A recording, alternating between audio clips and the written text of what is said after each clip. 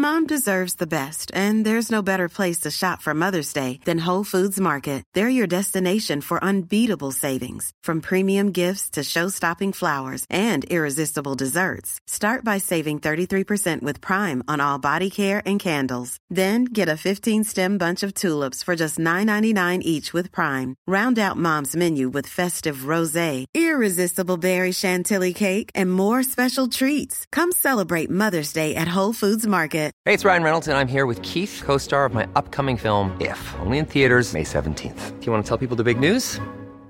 All right, I'll do it. Sign up now and you'll get unlimited for $15 a month and 6 months of Paramount Plus Essential Plan on us. MintMobile.com/switch. Upfront payment of $45 equivalent to $15 per month. Unlimited over 40 gigabytes per month. Face lower speeds. Videos at 480p. Active Mint customers by 531.24 get 6 months of Paramount Plus Essential Plan. Auto renews after 6 months. Offer ends May 31st, 2024. Separate Paramount Plus registration required. Terms and conditions apply if rated PG.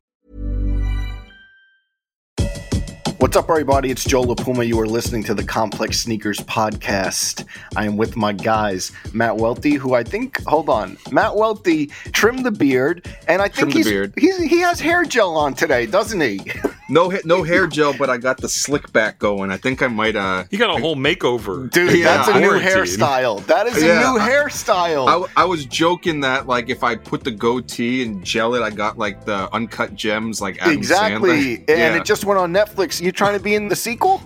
Yeah, this is how he wins. Yeah, trying to open a store in the Diamond District once COVID's over. And talk about another person whose hair is thriving. My man Brendan Dunn, live from Brooklyn. Can you see the grays? I can't see him. Can you see the grays in here? I got a lot of grays. Yeah, actually a little.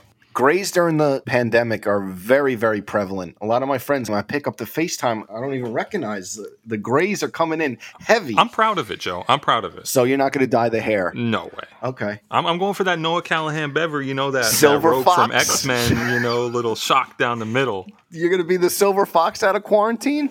Working on it. Speaking of gray beards, though, I think the first thing we just need to get right into, one of your gray bearded sneaker friends, an OG, the hypocrisy, on Memorial Day weekend. Had the internet going nuts. Well, that was the biggest, one of the biggest things to happen in what happened in sneakers this year so far. Which all right, let's get to it. Tell the audience. So, what happened? For those who don't know, the Ben & Jerry's X Nike SB Chunky Dunky finally released, which Joe LaPuma has 2 pairs of somehow. But over the weekend, on the internet, Hikmet Sugar, who some people will know is like the founder of the Berlin sneaker boutique Soulbox, which is influential boutique in the boutique Very world. important store. Very important store. Very important sneaker collaborations over the years. He put ice cream in his Chunky Dunkies and ate the ice cream out of the shoes. And I have never seen the sneaker internet get so riled up over one act as I've seen over that. And then he doubled down on it and then walked into a pool. And you defended him. And here's what I would say. Out the window. You did jump out the window. And you know what? I have definitely interacted with him throughout the years, which I'm sure if you've been in the industry, you have. He's an OG. But I was just wondering to myself if this was anyone else, how Matt Welty would be handling this, because you put the gun down for this one. Hold on. You are our gatekeeper in chief. Yep. If Kais Omar did this, forget it. You would have a 2,000-word essay filed tomorrow. Yes. But your sneaker friend, Hikmet, ate a fucking scoop of ice cream out of a tie-dye ice cream shoe, and you hit the retweet button? He did PR for him. He said, "I would have you know." He put his his hand on his hip, and Welty said, "I would have you know." No, this is our gatekeeper. This is an OG. Yeah. But I mess with Hikmet. He has tons of history. But my man Matt Welty, maybe a flip flopper. I guess for transparency's sake, I will admit that me and him have been friends over the past, 5-6 years, and we talk like personal conversations and whatnot. But beyond that, I think that the difference, like when I saw this, I guess it's different. Sometimes when you know somebody and you get their sense of humor, it kind of translated to me. Like I got like the nuance on it where I'm like, he's a funny guy. He jokes around a lot. There's a picture of him in a bathtub with a pair of the Yeezy 2s, like 8 pairs of them when they first came out. And it was funny. He's a great guy, yeah. Funny to me. And it's like no disrespect to Kais. I think he actually is a decent guy. No, yeah, but I don't think Kais is funny. It's no shots. I just don't think he's funny. Like two people can tell the same joke on stage stand up and you might laugh at one person's joke and you don't laugh at the other person's joke. I mean, listen, all due respect to Hikmet, but when you were telling me about the nuance, I don't see any nuance here. Don, you were a little tougher on him. Okay, anyways, can we talk about the actual shoe? Did any of us get the ice cream shoe on sneakers this morning? We're recording this the day that it launched. Any luck? Here's a little anecdote for the audience. I have never bought off the sneakers app. I have never used the Nike sneakers app. The privilege. No, I just don't know my way around it. So I know everyone gets riled up, but I've never been on it. Okay, Joe didn't even have to try. Welty, did you successfully buy the ice cream shoe? No, I didn't. I tried, and you didn't get them either, right? No, I struck out. I forgot to run the trick of telling my girlfriend to enter for me. That was a big mistake because I feel like the chances would have been much greater. But I didn't get them. I think, and we were talking this on the side where it's like, this is seeing the reactions of people just getting mad about not having the shoes and all that sort of stuff. That this is like one of the most mainstreams. We've already spoken about that. One of the most mainstream sneakers that we've seen, but there's been really mainstream sneaker releases in the past, a la like Space Jam 11s, but at least there was some sort of shred of hope of getting those shoes. Like you could go to the mall and like wait in line and get it. But I think that this release brought in a lot of people who aren't used to the limited edition sneaker world. And then when they realized that there was no way possible, you couldn't even buy this shoe. You had to enter raffle. So it wasn't even like, can I click fast enough? It was totally out of your hands whether you could buy them or not. And I feel like that's why a lot of people got in their feelings about this shoe, because it brought in a lot of non-core sneaker people and they got their hopes led up by not being able to get the shoe. Does that sound fair? Definitely. And this shoe went mass. I was even home, and it's a shoe that we talked about how like people would hit you up who are not in the sneaker quote unquote game and you've never talked sneakers with. And this shoe was brought up multiple times during this weekend. And it's like, even if they didn't really understand the full capacity, like they didn't even know what Nike SB is, but they were like, oh, the Ben & Jerry's shoe. This went really, really wide. And it's funny that you said that. We were talking about the biggest releases on a mainstream level. Like, I think this is a top 20, a top 15. All time? Yeah. I mean, this year, it's definitely the most hype. And I feel like part of that is the closest contender is the Off-White Jordan 5. But that shoe is a shoe that you have to explain to someone. The Ben & Jerry's Nike SB shoe, you see it and you immediately understand. No matter who you are, you can tell. It's so obvious. And I think it's good for that reason. And I do think it is a good shoe. But it's just so mass, like you said, but the product isn't, like Welty said. And then the Off-White 5, it was like, oh, you could get them in All-Star Weekend at this one place, and then I'm going to try. And then it was kind of like, great shoe. I think all three of us put it up there, spoiler alert, on one of the top shoes of 2020. But then it was kind of like, I'm not going to get it. Yeah. And that's it. It just goes into the like history books or whatever for great releases of this year. You still kind of had to be in the know, not totally, but a little bit to kind of know when that shoe was dropping. And I would say that the other shoe that you kind of put up there that has this much hype would be like Red Octobers. Like I would say a little bit, but at least the caveat on the Red Octobers is they didn't really like release on the way where like nobody knew that they were coming at all. So people didn't feel disappointed because it just flash dropped and I didn't get them. People weren't even invest any time on the front end of caring about it and worrying about it. It's not equal to this shoe, but it does have a little bit of that Air Mag type of thing to it. It has like that kind of costumey feel almost for a shoe. And that's why I think it's really different. You know, these aren't going to go away. You're going to see a lot of – we have another whole wave until people get their pairs, and either they're going to resell or you're going to see crazy, crazy fits. And these shoes are going to live on for a while. Once Kais gets his pair, Welty. Oh, yeah. The next step, I think, is like putting them in the freezer of a convenience store and just being like, oh, look what I found. It's the TikTok shoe. That's definitely the next wave of it. I would definitely put it up there, though, with Space Jams. Space Jam 11s. In terms of most hype? I just want to know what we're quantifying. In terms of pop cultural connection on a mainstream sneaker level, I just remember when those shoes came out, like people were like, the Space Jams? Oh, I remember Space Jam. I don't know. You might have to talk to Hikmet about that one. I don't know. I just remembered, like, when working at the sneaker store at the time they came out, like, so many people who really weren't into sneakers were like, are those Space Jams coming out? I don't know if the Chunky Dunky, I can't believe I'm an adult, a 30-year-old man having to say the words Chunky Dunky. I don't know if that resonates in the same way. Like, Space Jam is such a moment for a whole generation and the younger people too. We got to move on though. We got to move on. You know, the Travis Scott's coming out this weekend. It's on to the next Sneakers app L. Again, something Joe knows nothing about because he's never had to use the Sneakers app. That's so crazy to me. Hold on, those release when? Friday. Oh, hold on. Let me just call that in. And the best part about that is that Nike had that like flash fake website about it. And we kind of had the scoop a little bit on it. Yeah, we got good sources. And the Mick Foley, that was a very cool kind of integration for that. And Brad Hall, right. Yeah, Brad Hall's still here. Like the Patriots, Tom Brady, still here. Brad Hall, still here. That was a good look for him. Congrats to him. And then before we get to today's podcast, we do have some housekeeping. The Complex Sneaker book. Yes.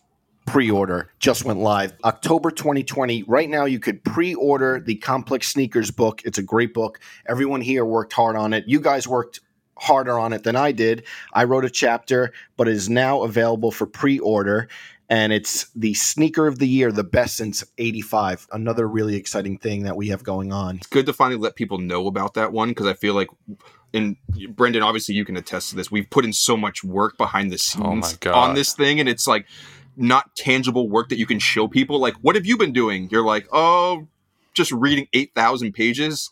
You guys worked really, really hard on this, and I came in later on it, but I know that every time I asked someone to do something, I was like, oh, what's going on? What are you guys working on? And everyone said the book. So really exciting. Big moment for Complex. Hit that pre-order.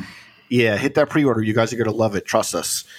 Our guest on today's episode has been a part of merging skate and streetwear culture since the early 2000s. His skateboarding roots go back to Philly's Love Park days, where he skated for companies such as Aesthetics and Zoo York, and most notably was part of Pharrell's iconic ice cream skate team. Since then, he's been a fixture in streetwear and footwear companies and has gone on to launch his own clothing lines. His current label, Standard Issue, boasts some of the best athleisure on the market. Please welcome to the show, Jimmy Gorecki. Damn, thank you so much. That was an incredible intro, Joe. I had to save that and use it for later usage. Just put it on loop. Put it in the Wikipedia. That was awesome, man. All true, and we're happy to have you, and it's a good week to have you because there's a lot of streetwear skate crossover going on. So, let's kick it off. Jimmy, you've always been I know there's obviously people who came before you, but you've kind of always been at the front of that merging of like hip hop culture and skate culture, which kind of before streetwear was kind of like a definable, marketed thing. Yep. So I think it's safe to say that it all kind of starts back in Philly, where you're from.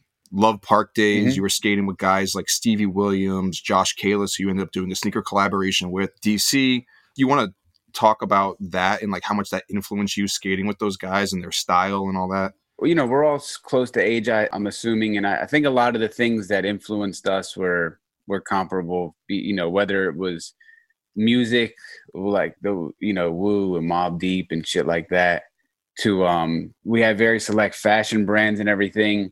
And in skate, it was weird. There was always this disconnect from those worlds between music and fashion, but a lot of the skate brands that I was into and the skaters that I was into were heavily influenced by it. There was no connectivity between those worlds. It was very segmented. And I think even early on, if you were to have like a connection to a rapper or like to something outside of skate, within skate, it was like, it wasn't really embraced like that, even though we were all so influenced by it. It was just like, you couldn't imagine seeing a skater with a rapper back then, or a skater in a Nietzsche ad or an academics ad. That was all too far-fetched, even though the product and the visuals and videos and stuff were like clearly impacted by it. So early on, it was just these worlds were kind of parallel with one another.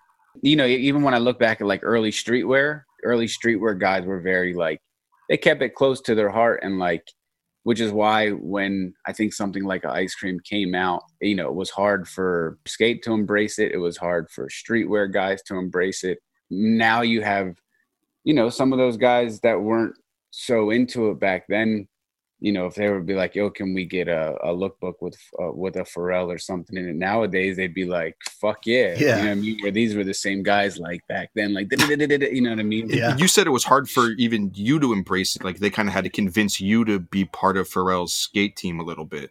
Yeah, no, totally. When Nino Nino Scalia is he's a Love Park guy, South Philly, grew up on the same block as like the Merlino brothers. Nino worked for Alien Workshop during their heyday and like one of their biggest times. And then him and Pharrell had met at Zoo and put the idea for ice cream together. And when he had initially approached me about it, even then it was kind of hard to fully wrap my head around. I think early on too, I don't remember when like ice cream first came out, the boutique shoes first they didn't really resonate with people like that. They didn't, you know, they kind of sat on the shelves at like sneaker boutiques, and it was weird that the product was out and then the skate thing came out later on and then it was big, you know, and then people kind of were going back to get, you know, the diamond and dollar signs and to try to find the Colette ones, and it took a lot of time to come around to it. The thing I loved about that team, though, and it kind of foreshadowed what we are in now, it's always personality driven for me. And if you have skills to back up the personality, it's the kind of like the reason why in the NBA, some of my favorite players like are the ones who have the edge. You know what I mean? And even watching The Last Dance, it's like Dennis Rodman had edge. J.R. Smith had edge. But you guys, Terry, I remember just buying all the board flips because people looked at you guys as cool, and then you also backed it up on the skills front. So that Pharrell ice cream skate team, it was kind of forward in convergence culture to me. Absolutely. Even for myself, like you were saying, Matt, when that video came out, the whole time we were filming, you know, they would have the cameras rolling 24/7 if we'd be on trips. And even that was kind of like, I would fall back because those guys had such strong personalities, and I didn't fully have my head wrapped around what we were documenting. And the video came out the way it was edited. You know, I came from a place where it was like, you just film your part, you put that out, and you let that do the talking. Where now you're right, Joe. It was like these big, bold personalities, and that's what people, even to this day, that kids will send me little clips from the video and like, you know, something that was so wild or wacky that we were filming back then are these little moments that, you know, kids that grew up on it, it still resonates with them, you know. And I'm sure they look at that like the way that, the way that we look at like Wu-Tang or something. These kids might look at like the ice cream skate team. Terry was like their ghost or something, you know. So Jimmy, going back even further, I want to know, just before all that, before you signed with ice cream, how much of a sneaker guy were you? I mean, you had a long history in this stuff, right? Man, you know what, Brenton? I got really lucky. I had two older sisters that were really cool. They were like really street too. Like my one sister's like, they're like the hood versions of you ever see The Fighter? You know, the sisters in The Fighter? Yeah. They're like the hood version of that. So like I'd be stealing their like Timberland hoodies and their Barclays and stuff. And then they had really introduced me to it. And then when I was skating for Aesthetics, I wasn't making but like $200 a month. Mm-hmm. And I really just needed like some side money just for like while I was going to school and skating. And this was just as Ubik opened. This was their first store in the gallery. It was like, man, 2001 or 2002. Mm-hmm. This is back in Philly. Yep. It was this unique thing because the gallery is like a very rough hood mall. And then right in smack in the middle of it, this group came and like, you know, this new idea of boutiques with like the crazy fixtures, the lighting was different. Getting sneakers from Japan. Yeah, everything. And I didn't find out till later on. You know, we had like this one guy show up, this crazy Japanese guy, red hair, and everyone's freaking out. They're saying hide everything.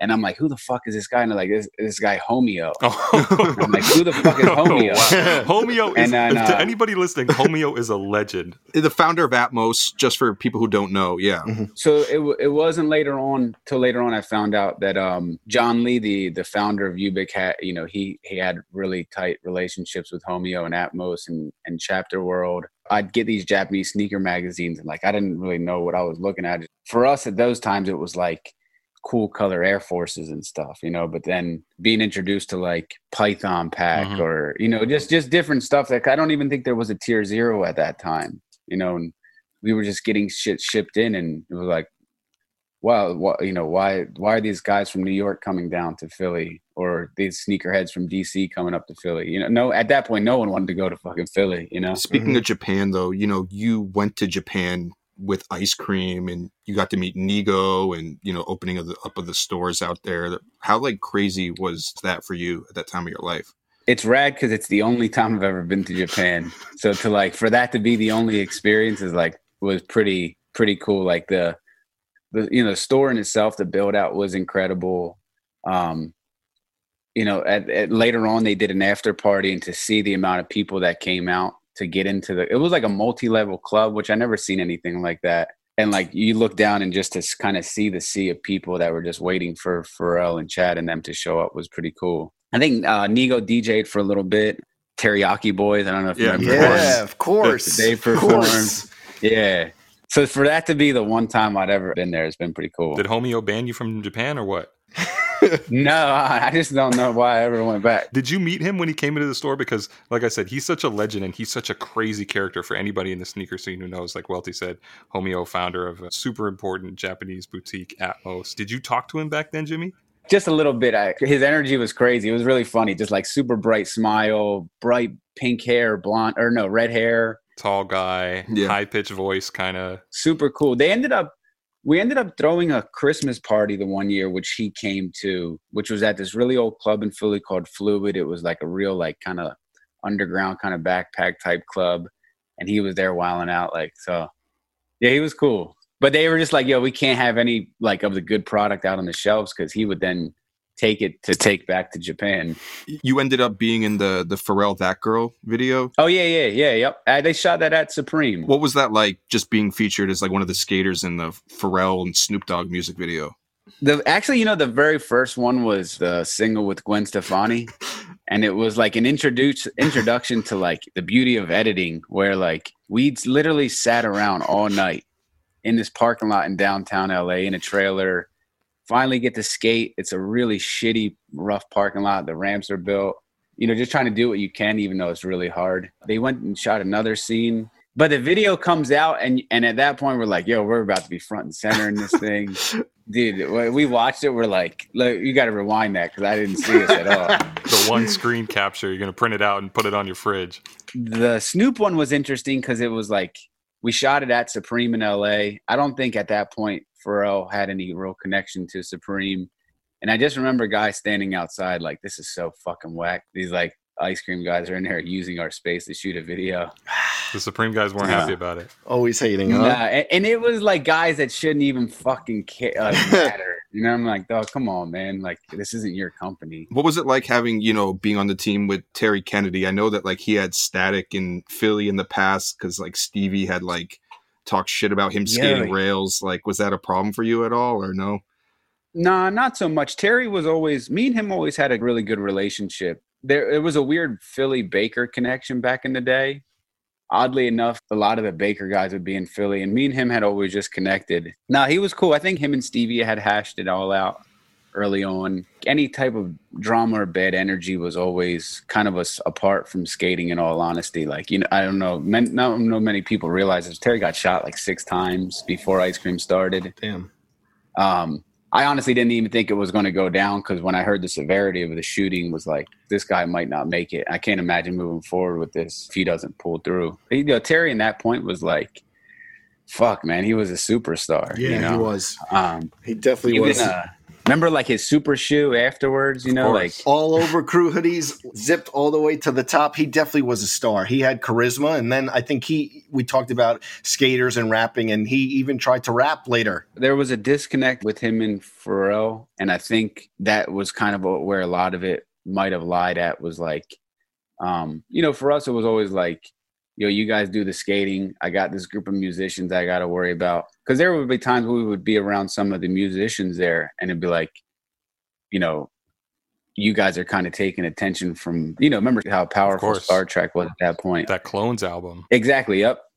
But I think Terry and Pharrell could never really get on the same page with the music stuff. And if there was ever any disconnect outside of contractual stuff, that was kind of a thing. But at that time, Terry was rapping with Currency too. Yep. They kind of had their thing going on. So, What was it like being around Pharrell from a product standpoint? Now we see his Adidas collaborations, and he's always been a product guy. But what about like during the board flip era of those ice cream sneakers and working with him? Was he very hands-on? What can you tell us about like kind of those years? When the program had first started, we were just trying to get back stock of the boutiques, because at that point the boutiques had been out for mad long. So we were just kind of pulling back whatever we could get from stores. You know, we get like a random bait box would show up, or, you know, some of the early BBC stuff would show up. Then we had heard rumblings that Nigo had specifically designed a skate shoe for Reebok. And I think Terry had his hand in it. I might be speaking out of turn on that one, but I think Terry was involved with it to a certain degree. But literally, like, I remember getting a call like, yo, we got to get you down to Miami tomorrow. Pack your bags. We're shooting the first ads. And then the board flip just showed up, and I was just like, what the fuck is that? You know, like, how are we going to skate in that, you know? How was it? I couldn't do it, man. Okay. Those guys were like, they could do it. And I just was like, I could never get comfortable. Very thick shoe, right? Very thick shoe. I had the pink and cream. I had the original, you know, I was super, this is like early Complex career. So I was like, anything that was shiny, I'm in. Yeah. Yeah. And I would literally take it to like the Reebok store and trade it for like Club C's or workouts or anything that was just like simple, that didn't look like it was, you know what I mean? It was like an off-brand Reebok thing. But those guys could skate their asses in it, man. Terry and the rest of them could. They were just like their adrenaline and momentum was going. So it's funny because I don't think a lot of people realize until years later, or some younger people may have forgot that whole thing happened through Reebok. How connected were you to Reebok in those days? Like, were you on the Reebok flow team? Could you get whatever Reeboks you wanted? Nah, it was treated like, all right, this was, and it's kind of an interesting thing how the company was broken down. Our paychecks would come from Star Trek. The clothes would come from Bape. The shoes would come from Reebok, but it wasn't like it was coming from Reebok, but it was like not coming from Reebok. Got it. At one point we got like Mike, I think his name was Mike Parker. He's one of the bigger Reebok guys, executives number, and we'd be like hounding these guys, like calling them for shoes. What shoes were you trying to get? Just anything at that point, just shit to skate in, you know, because at that point, like our contracts had kicked in, but the product was still being made. So like we would just be hounding them for whatever, you know. And then you seem like an OG sneaker guy too, like OG pennies. I was trying to find this image. I think it was some graduation. Did you wear 11s to your graduation or something like that? My college graduation, yeah. I know the Jordan 2s you love. Did you have to stop wearing those when you had this contract? We did, yeah. I mean, not everybody, man. Like I had one or two photos come out with like, I was staying in Barcelona for one summer and I couldn't get shoes, and I had a photo come out skating a pair of Dunks. It was cool. I think he could have easily, it kind of went against our contracts, but they weren't really tripping. So. What was it like then? You know, you're in college and you're getting like head to toe, like BBC, like going to class, like in the hottest streetwear shit. Was that like crazy for you? Even early on, well, like when the Dunks first came out, like there was nobody at Temple that really skated. There was no one really tapped into like how you could even acquire a lot of that stuff at that point. So like I remember days like going to class with like the Huff Dunks, you know, shit like that, and people tripping. I had to figure out ways to like tone it down, because I was like, I could easily walk to class with like a fucking printed dog on my crotch, like a beat, like a waffle all over your torso, the bandana over the face. You couldn't tell people we didn't have like our own rap album coming out at that point. So they were definitely like, yo, you got to tone it down a little bit, because this is out of control. Hey, I'm Ryan Reynolds. At Mint Mobile, we like to do the opposite of what Big Wireless does. They charge you a lot. We charge you a little. So naturally, when they announced they'd be raising their prices due to inflation, we decided to deflate our prices due to not hating you. That's right. We're cutting the price of Mint Unlimited from $30 a month to just $15 a month. Give it a try at mintmobile.com/switch. $45 up front for 3 months plus taxes and fees. Promo rate for new customers for limited time. Unlimited more than 40 gigabytes per month slows. Full terms at mintmobile.com. When you're ready to pop the question, the last thing you want to do is second-guess the ring. At BlueNile.com, you can design a one-of-a-kind ring with the ease and convenience of shopping online. Choose your diamond and setting. When you find the one, you'll get it delivered right to your door. Go to BlueNile.com and use promo code LISTEN to get $50 off your purchase of $500 or more. That's code LISTEN at BlueNile.com for $50 off your purchase.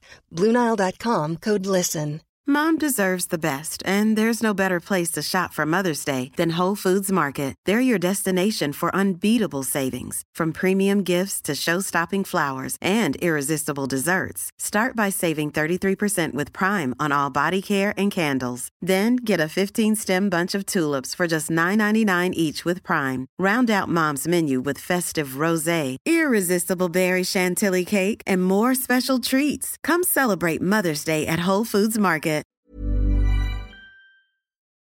Were you into Nike SB when the Dunks first came out? Because I know that some skaters were skeptical of what Nike was doing in the space, especially after their failed attempt in the 90s with shoes like the Chode. I liked it.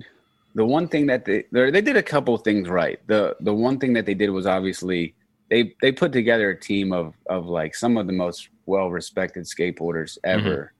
Between that first Gino Nike SB and team. Supa. They used those guys' credibility to create this movement early on that obviously, it's no secret. If you're trying to do business within skate, it's really hard to support a business based on the amount of consumers within the skate community. So they knew they had to take this thing and bridge it to a bigger world. And the product back then was so cool. You know what I mean? Like whether it's the uncles or, the Hunter Dunks. To me, that stuff was really, really cool. So. And it was never any problem for you to get that stuff? Nah, dude, I could buy it for like cost at Nocturnal. It would be like $35 for like. What's Nocturnal? That's a Philly skate shop or something? That was the skate shop that was Kerry Getz, right? That was Kerry's shop, yep. And the original shop I skated for prior to was called Synergy, and they were out in the suburbs. They had been offered the SB account, but they could. It was hard for a lot of people to see it, So they ended up saying no to it, which in retrospect could have been a pretty detrimental decision, and because they ended up closing down. So Nocturnal gets the account. Yeah, they do really well with all that stuff. And you said you're buying them for $35? Whatever the cost was, they would give it to me. What was the craziest things you were getting that you remember back then? From the SB stuff. All of it. Anything that came in, it was literally just like a phone call away. And, after a while, then the allure of it kind of wore off, because then at that point it's getting bigger and like you're seeing more people with it on. But you were getting like Tiffany's and Heineken's and stuff like that, or whatever they would like for $35. It really, like that's whatever the cost was, because there really wasn't too many skaters that were into it. Like that, and then it was just, the relationship I had with the skate shop owner. But then I remember like being like tight for bread and like just putting it all on the shelves, letting them sell it worn and stuff. And like, when I think back and now, I was like, man, I really like those Uncle Dunks. I wish I would have held on to them. They sold your worn sneakers for you after you bought them from the shop? Yeah. Wow. Like way later too, probably a couple of years later. And now they're worth crazy money. Yeah. Crazy, yeah. I know you said that you were seeing Jordans back in skate shops in that time too. Is that true? Because I know there's some people debate about this, whether or not Nike was sending Jordans for skate shops to sell. I don't know if it was by design or how they did it, but when those first, it's not an SB, it's a Pro B or whatever. The Pro B. It's like the maroon one. There was shops specifically. I was on my mom. I walked into Hot Rod in Santa Monica, California, and they have the gray ones and they have the blue Jordan ones. And I literally traded a box of skateboards because even they were like, yeah, I don't know. They're getting us set up, but they sent us these to start with. That's crazy.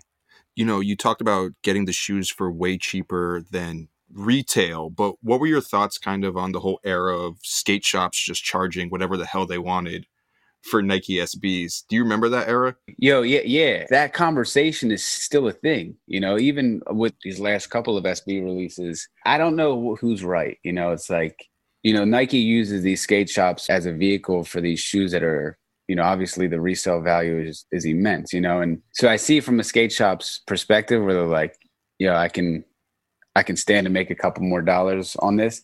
Is it fair? No, probably not. You know what I mean? Like that conversation's a hard one to say who's in the right and who's in the wrong, But I do like that, like, people are doing things like the Nigel Sylvester one, you had to show up. Or that wasn't an SB though, correct? The Jordan 1. You had to wear them out of the store or something like that. Yeah. And I said, somebody said you actually had to pull up with a bike and do a BMX trick and shit. Because they had that with the Tiffany. I think when the Tiffany's like re-release, like there were shops that were like you had to be able to do a kickflip to get the shoes. Like, is that cool to you? Yeah. Or? I think it's funny. I don't know. It's kind of torture. You know what I mean? Like you had a kid that's like really into the shit and he can't do it because he can't do a fucking kickflip. That sucks. You know, he'd be a really nice kid and like he could have worked hard for that bread. But no shot. I could have got those.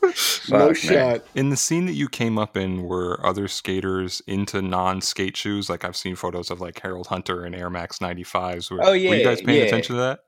For sure. Yeah. No, absolutely. Like even going back to like 90s and 95 and 97s, there was a group of guys like I always thought this was interesting. There were like a handful of dudes that skated love, and it would be nothing to see them in like literally skating a pair of Air Maxes. You know, they would just be skating flat ground, but they were the same guys that would be on 5th and South Street later on that night, fully like polo head to toe. You know, so they were like guys that were influenced by like Trilogy and 101 skateboards and Kareem Campbell in that era. And like it honestly was nothing. There's a pretty rad photo of Stevie doing a switch heel flip at Love Park in a pair of the neon green 95s. That's crazy to skate in 95s.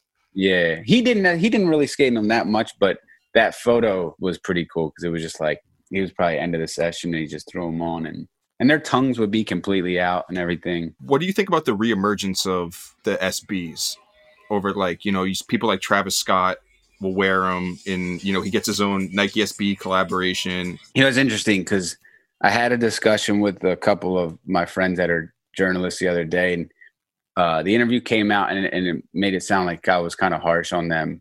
And it's interesting because it's Nike, this is a $1 billion industry or company, It seems like between the first SB wave and now there's been one hot shoe, which has been the Stephen. They've been in terms of actual silhouettes. In a new silhouette that actually popped off and people really loved. Yeah. When you're thinking about Nike, you're thinking about they've got the best development in the world. They've got the best designers in the world. They've got marketing that no one can touch. They can buy any athlete. They can buy any endorsee. So between this early SB run and now, the only thing that hit was the Stephen. Yeah, Stefan Janowski's Nike SB signature sneaker, the first one from back in 2009. That went on to be such a huge shoe. Yeah, and they've been creating shoes that, there's new pro models that look like the Stephen. So I think it's interesting that between now and then, the dunk trend specifically has come to the forefront. But it seems like the popularity of this current dunk trend, it doesn't seem like it was like an internally, like that was like a thought through thing on them. I feel like the internet kind of forced their hand to get back into that pocket with the dunks. It just doesn't come off as genuine as it did early on.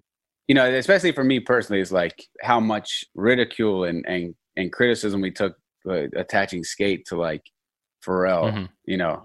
I can't imagine Travis Scott has any more connectivity to skate than Pharrell did at that point. So it's almost like, man, I know guys in Beaverton that were critical of us and kind of doing the same thing, all these years later. Guys who didn't believe in the ice cream team and now are making Nike SB sneakers.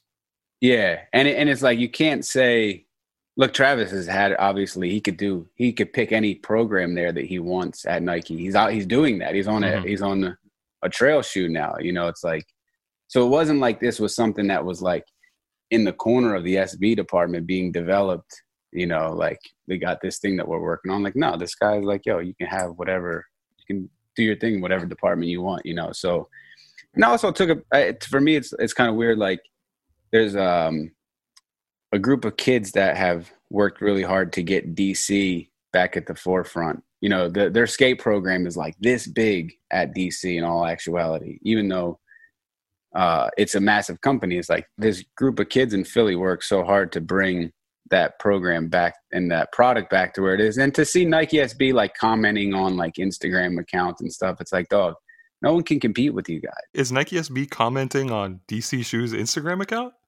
There was specifically a skate shop. I don't know the name of the skate shop, but like in all fairness, their positioning for an ad was the only skate shoe coming out. This was the same day as Travis's shoe. Okay.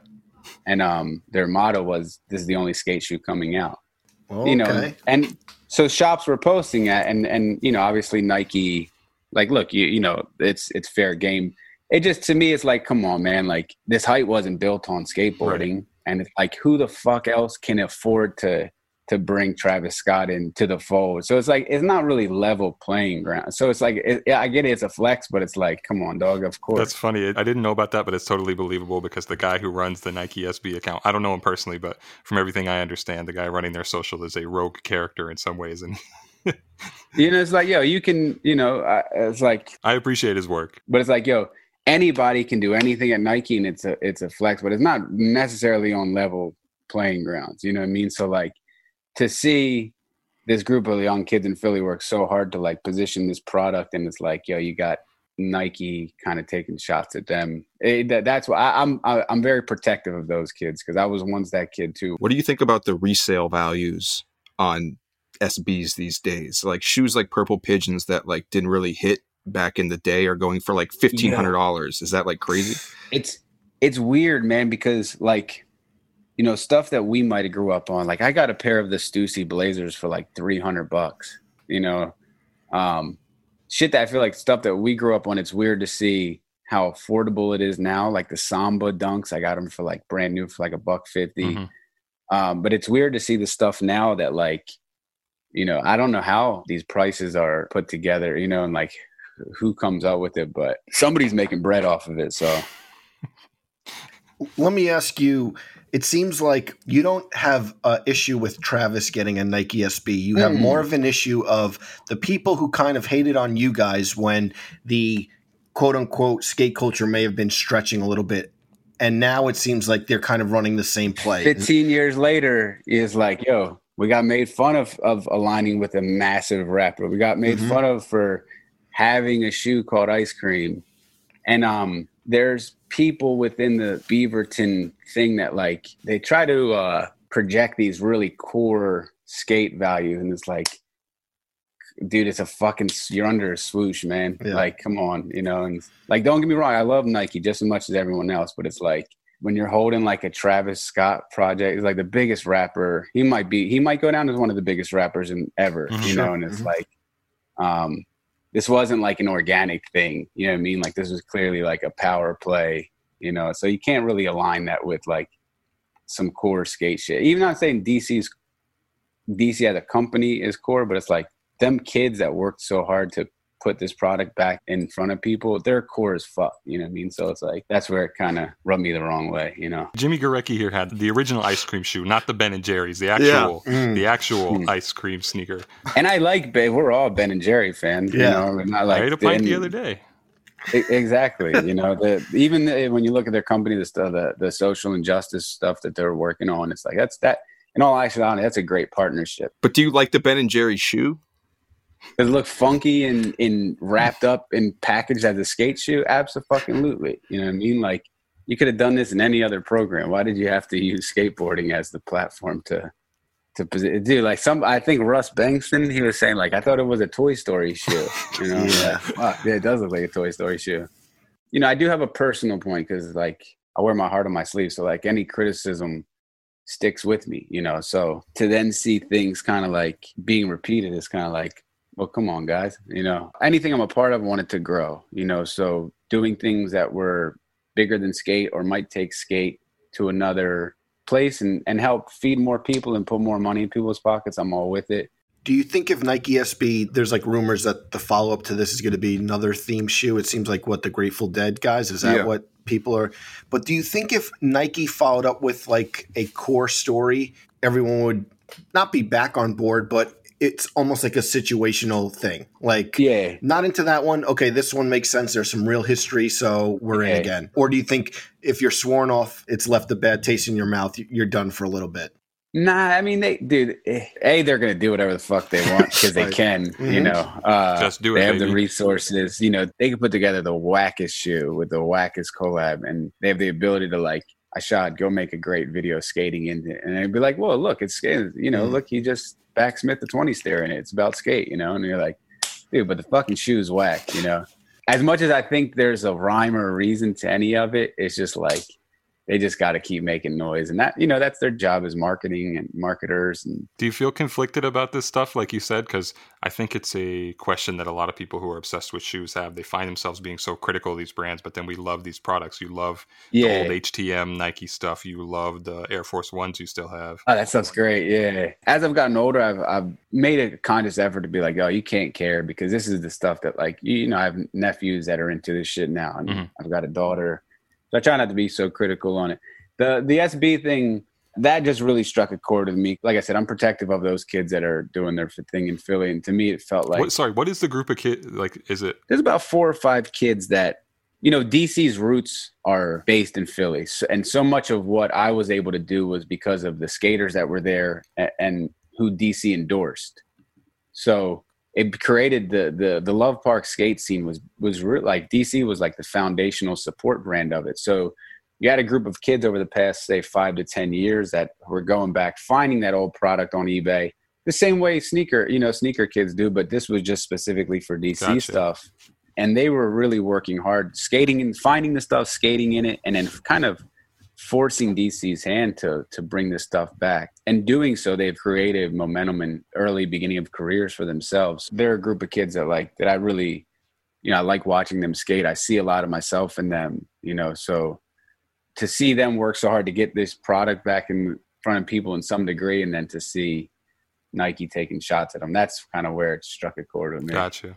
Is there a recent sneaker you had to chase down? I always ask people that because I really like guys who are Here's the contradiction to all of this, Joe. I spent the past fucking week trying to find a pair of these fucking shoes for a really good friend of mine. The Chunky man. The Chunky Were Dunky. you on the sneakers app this morning? As critical as I sound, I'm literally I called skate shop in Northern California. I called a shop in Philly. I called a shop in the Midwest. Any luck? It wasn't till there was the second shop in the Midwest, whom I won't. No, we don't want to make anybody upset. And the friend of mine that had to get them for was a really, really close friend. He's done a lot for me, and I was like, yo, whatever, I'll do it. And I was like, yo, we might get banged over the head for this. He's like, whatever, just let me know how much. Luckily, the shop was like, here, Jimmy, just take them, you know, give us some at box price. And yeah, so it's funny, man. Is it getting harder for you to, with the hype on SB, to kind of get that sort of hookup, you know, loyalty connect on the shoes? Fuck, now I probably won't ever get it.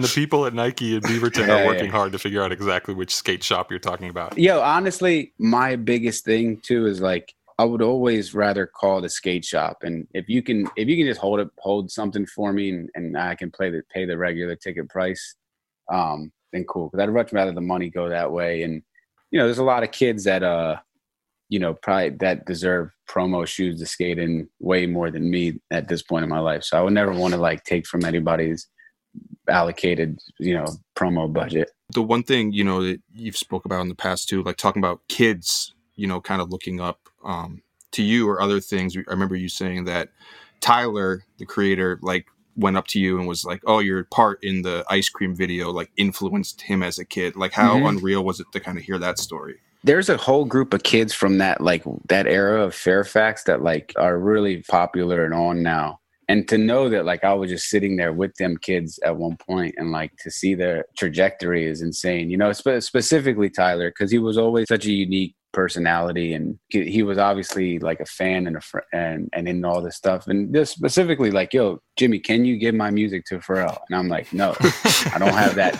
You know, I just didn't. And not that I didn't want to give it to him. This was like 06, 07. No, actually later. This was somewhere between like 08 and 09, because I think I had just moved to LA. And I just didn't have that type of relationship with Pharrell. And I never would have wanted to, you know. And then now those two are like best of friends, you know. So that always worked itself out. Can you tell us a little bit about your resume working at sneaker brands? I think a lot of us start working retail in the stock room. What was really cool to me early on was I got to be around gourmet footwear early on. Even I was one of the last employees, but I learned a lot from Greg Lucci, who he worked at Aesthetics back in the day.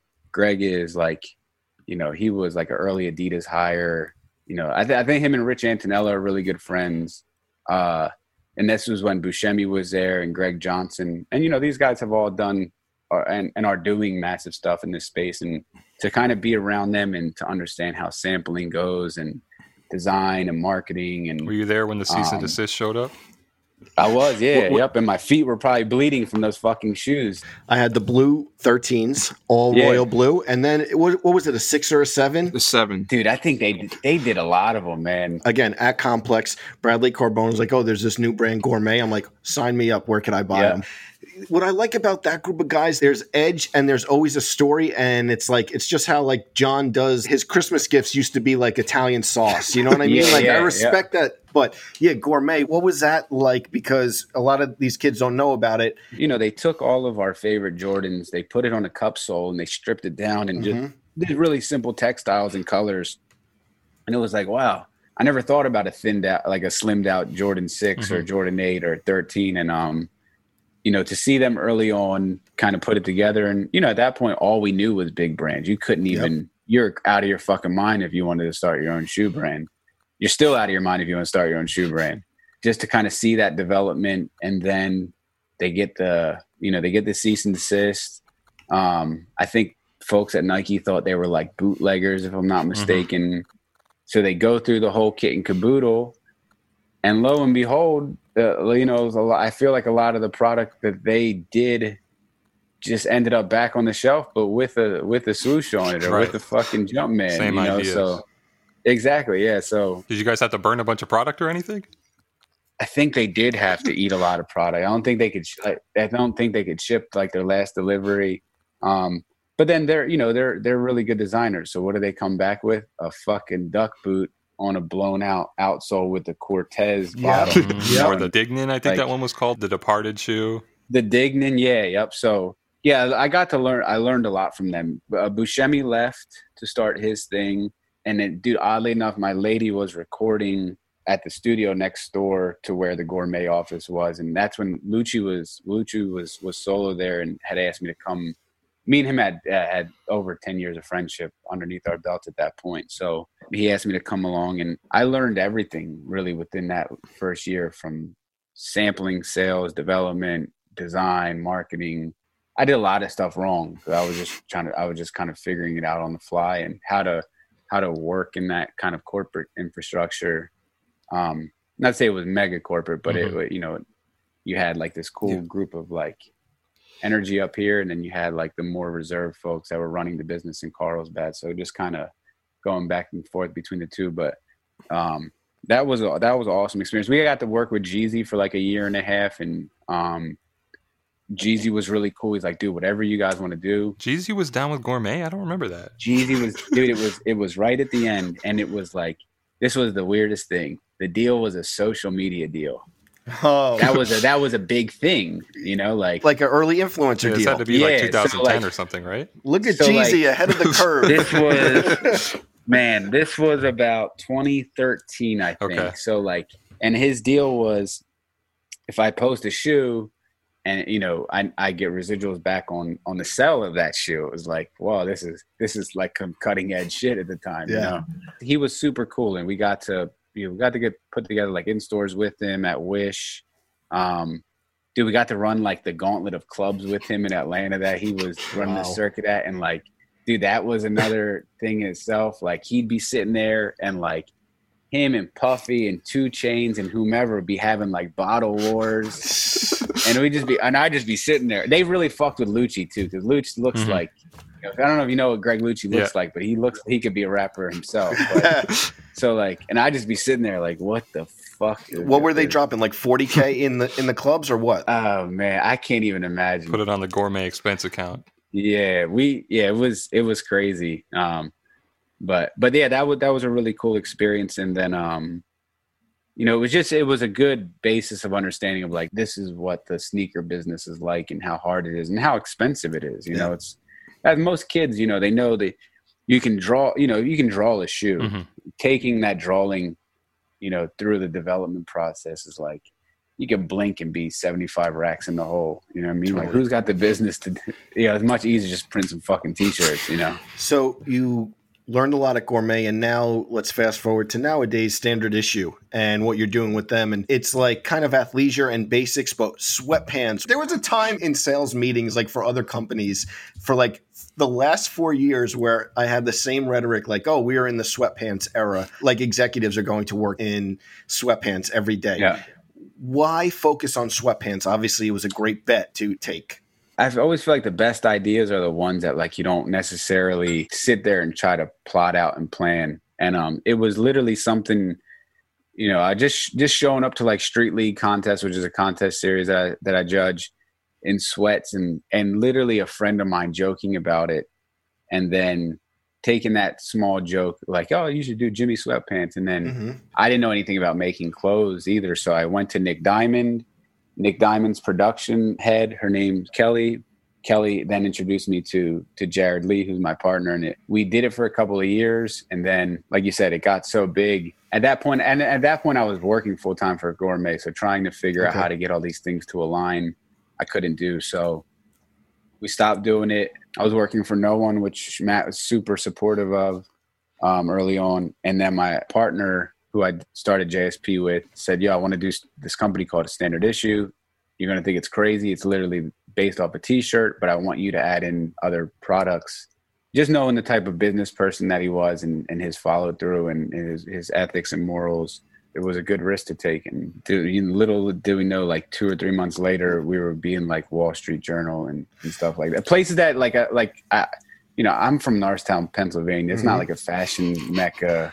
It's a really like blue collar suburb. Like you can't imagine ever growing up and be like, yo, I'm in the Wall Street Journal for any type of fashion. And you have LeBron wearing your sweatpants now, which is the big, he's like coming out the tunnel wearing your sweatsuit. Like how crazy was it for you to see LeBron wearing your shit? I get so much shit for how big of a LeBron fan that I am.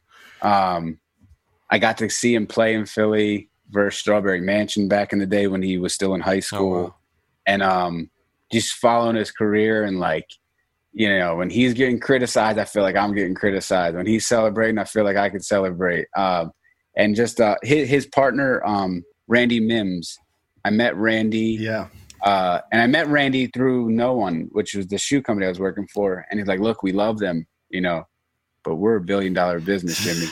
So like, what else you got for us? And I'm like, yeah, I got this other stuff, And I met his stylist and me and his stylist. We actually live really close. Our kids are similar age. Yeah, I just literally drop the stuff off whenever we make it, and just kind of roll the dice. And literally, like, I'll drop stuff off, and like a month later, he would show up wearing it. So it was like Summer League, he was wearing it, and then just throughout this season, this is mind blowing, man. Yeah. It's like the biggest, one of the biggest athletes ever. Definitely. Jimmy, before we get out of here, I have to ask the 106 and Park skate team appearance.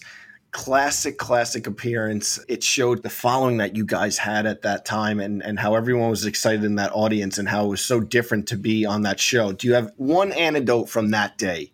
A young Jimmy Gorecki going to 106 and Park, Pharrell rapping with the gold BlackBerry, and that clip always takes me back. The best thing was like we woke up and we did the morning show.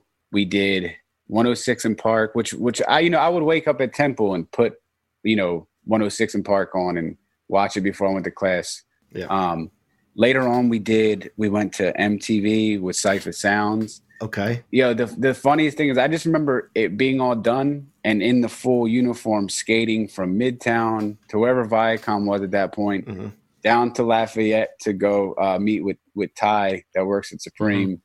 And just kicking it with him, because that's what I did, when I was in New York at that point. Like Ty's still a very close friend of mine. So it was like, it's still so funny. Like, I think people thought it was so much bigger for everyone, but it was like, for me at that point, it was just like, I was just cool to like go kick it with Ty down there. But, that clip took me years to dig back up. Really? I was able to find through a friend, a lady that worked at BT. Okay. And she was able to get it for me. That one's a trip, man. It's like, what a group of skateboarders don't got no business being on there. But when I watched it again, like, just seemed like the kids kind of celebrating like the video posters, and I would sit there and ask Pharrell mad rap questions back in the day. So like, even when he like there was a little snippet where he's like, yo, Jimmy, Jimmy's really, like a hip hop historian. I thought that was really cool. But it's just such a unique thing in retrospect, and to see, we're sitting here all these years later and it's still such a big conversation, and I've talked to them about potentially redoing it, but I just don't know. It's like one of them things, man, with something so special, you just kind of gotta let it be and let it keep its place in history. Totally. Thank you guys so much, man. I know, Brendan, this is the first time me and you ever rap. Matt's been mad supportive over the years, and Joe, you are the leader of a lot of stuff, man. So it's cool to see you guys. I think I was in like a complex back in the day when I skated for Zoo. I'm sure. But we all, obviously we all grew up like reading the magazine and now paying attention to the digital machine that Complex is. Crazy, man. yeah. It's insane, man. You guys just keep growing, and I really like Rich's his Instagram post, man. It's like, if I'm gonna be a boss, this is the shit I need to be doing. He has some of the Buscemi in him, both wine, both cooking, Italian. You know what I mean? So those guys. Yeah, that's a strong last name too. Yeah, for sure. Great to catch up, man. Likewise. Thank you guys so much. I appreciate it. Take care, bro. Our producer is Shiva Bayet. Sound engineering done by Kyle Garvey. Special thanks to Dave Matthews and Jennifer Stewart. The Complex Sneakers Podcast is part of the Complex Podcast Network.